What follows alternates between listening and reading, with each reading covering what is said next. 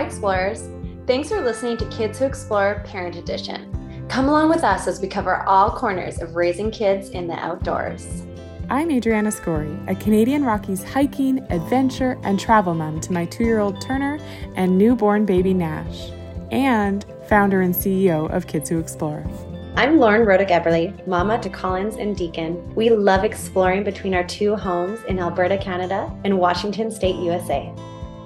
Today's Kids Who Explore podcast is sponsored by Keen Footwear, one of our favorite brands for outdoor shoes. Picking the perfect outdoor play shoe has proven to be quite the task from time to time. There are so many features to take into consideration when picking the perfect play shoe, such as being machine washable for those muddy adventures, and how well your little one is able to independently put their shoes on and take them off. Keen has endless outdoor play shoe options, such as the Notch Hollow sneaker and the Targhee Sport Vent sneaker, and not just for kids, but options for the whole family. To find the perfect outdoor shoe for your next adventure, visit www.keenfootwear.com.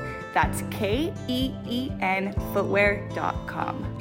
Adri, this is something that is talked about so often in the adventure community that it almost feels like one of those redundant things to talk about, but I think it's important to talk about because there's lots of people that haven't heard about it, or when you bring it up, then they're like, oh, okay, that's really interesting. So I just still think it's good to talk about it. And we've kind of mentioned it a few times on our podcast when we've talked about risky play being a good thing. I'll link up that episode.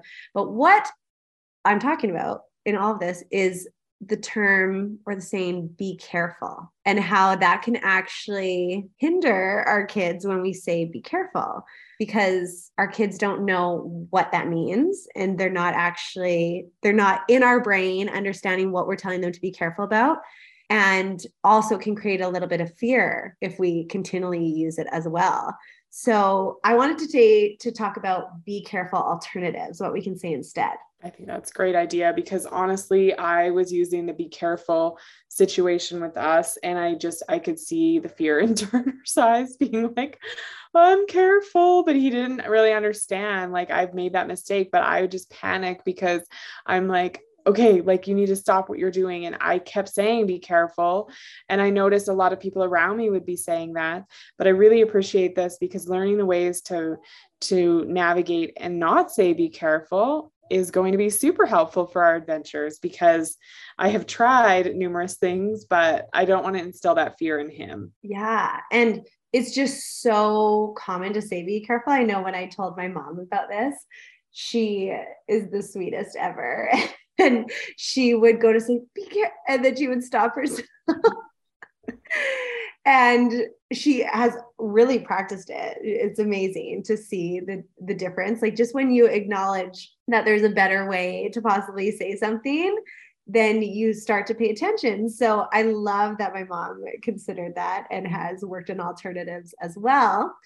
But yeah, it really is just almost habit, because habit, and also you're concerned for your kid or any other kid, and you're just instantly, that's the first thing that comes out of your mouth. Be careful, like it's from a place of love, but it just doesn't get across what we actually want from them. No, exactly. So what are some things that you can do? Okay. So I think the best thing is to be specific, and this does take practice. So no one needs to feel shame if they still say be careful sometimes, or even if you couple it with something, I think, because for be specific, some things I'll say to Collins is watch your feet, or, oh, look out for that branch. And again, it takes practice because you need to say that rather than instantly saying, be careful. But so you kind of have to stop and think about the sentence. But if you are going to still say, be careful, you could say, be careful, there's a branch, something very specific. Okay. That makes sense. Cause like with Turner, it's like, hello, there's a cliff right there. Like, yeah. Back away, like take notice of the steepness of no sliding down the trail here. It is very steep. Okay, you know what? Actually, now that you say that, I'm glad you brought that up, because I have also said before, when your kids are a bit older, they might know what be careful means. And they might be able to think ahead like us when you say it. But that's something that I've also wanted to do, is reserve those things. So I often don't even say the word stop, because if I ever say stop, I want it to be like, you are instantly stopping because you're in danger. Like, you know, if your kid was going to run across the street, you don't have time to say, oh, look, there's cars coming. Like, you're just like, stop, and you grab them or whatever the thing is. So I understand those are times where you want to do that. And that's what I don't want Be Careful to become. I don't want it to just be background noise that our kids aren't listening to it. So yeah. So with the Be Specific one, I think another one is fun today. Actually at the park, Colin said, I'm watching my head, because that's something I'll say, watch your head, because if she's coming up somewhere where if she stands up too quickly, she's going to hit her head on something. And I thought it was amazing that she repeated it back to me. So that's just showing that, you know, when we're saying these specific things, they're catching on to it, and they're then telling themselves it at a later date. Yeah, the learning that's going on too, and just the awareness factor, I think, is super important. Yeah. So is there any other like Be Specific ones you can kind of think of that you? Well, my stuff is mostly related, like when I guess we're going out hiking. I mean, I've made mistakes. I'm going to be honest. I've said stop too many times because Turner has a retractable leash type thing, because it's like, we struggle with the listening for sure on our end of just like, you know, he's not seeing the safety concerns of like, you're running off on the trail. And I mean, we're in bear country, cougars are out, like it's dangerous. Like you can't just be apart from one another. Like you need to stick together. And I've really noticed I've tried to be very specific, like, and it has backfired a few times for us being maybe too aggressive with the specific, you know, like you say it a lot more gentle, like watch your feet. Like, and I was like, you know, he ran off on me on the trail and I have my newborn strapped to me and I'm like, I can't really run because postpartum and running just does not work well. And it's just like, stop, like I use stop in the sentence, and there's bears out here and it's very unsafe. And it was from a place of fear within me that I projected this onto him. Right. And then all of a sudden it was like, back to the campsite we go. And he is like wrapped around my leg, which he's never done. And I was like, what's going on? Right. Like I forget that, you know, we had a panic situation on the trail. He's like, there's bears out here and we're still in the wilderness. There's bears. And I'm like, oh no. Like, I feel like, you make like a mistake. And I was like, okay, it's just, I mean, it's constant learning on, okay, I was too specific, too aggressive with that, like tone it back. Like, what could I have better said in that situation? So I feel like bringing this example up now in a situation like that, it's like, you know, how would you handle that situation? I could ask you that question. Okay. Well, and don't feel any guilt around that at all, because you and I talked about this in our last hike. There's sometimes where you just have to be a mama bear and grab them and keep them safe.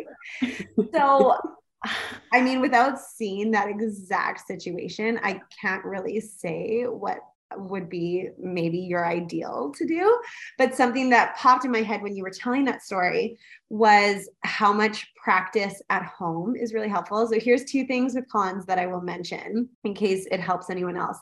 Last year, we were living downtown Seattle. And so I've talked to you about this before. It was so important that she knew to stop at the end of the street, because we were constantly, every single day, we were walking and you walk a block and then there's cars and a stoplight, and then you walk a block and then there's cars and a stoplight. So she had to know to stop, but I didn't want to constantly be saying stop. So we just practiced where I would be holding her in some capacity, like holding her hand or holding her in some capacity. And then I would kneel down at the lights and I would each time, like literally squat down and kneel down with her and say, oh, do you see that sign? It's telling us to stop. That's the stop hand. We need to wait for the walking person sign. And we'd go over that 7,000 times.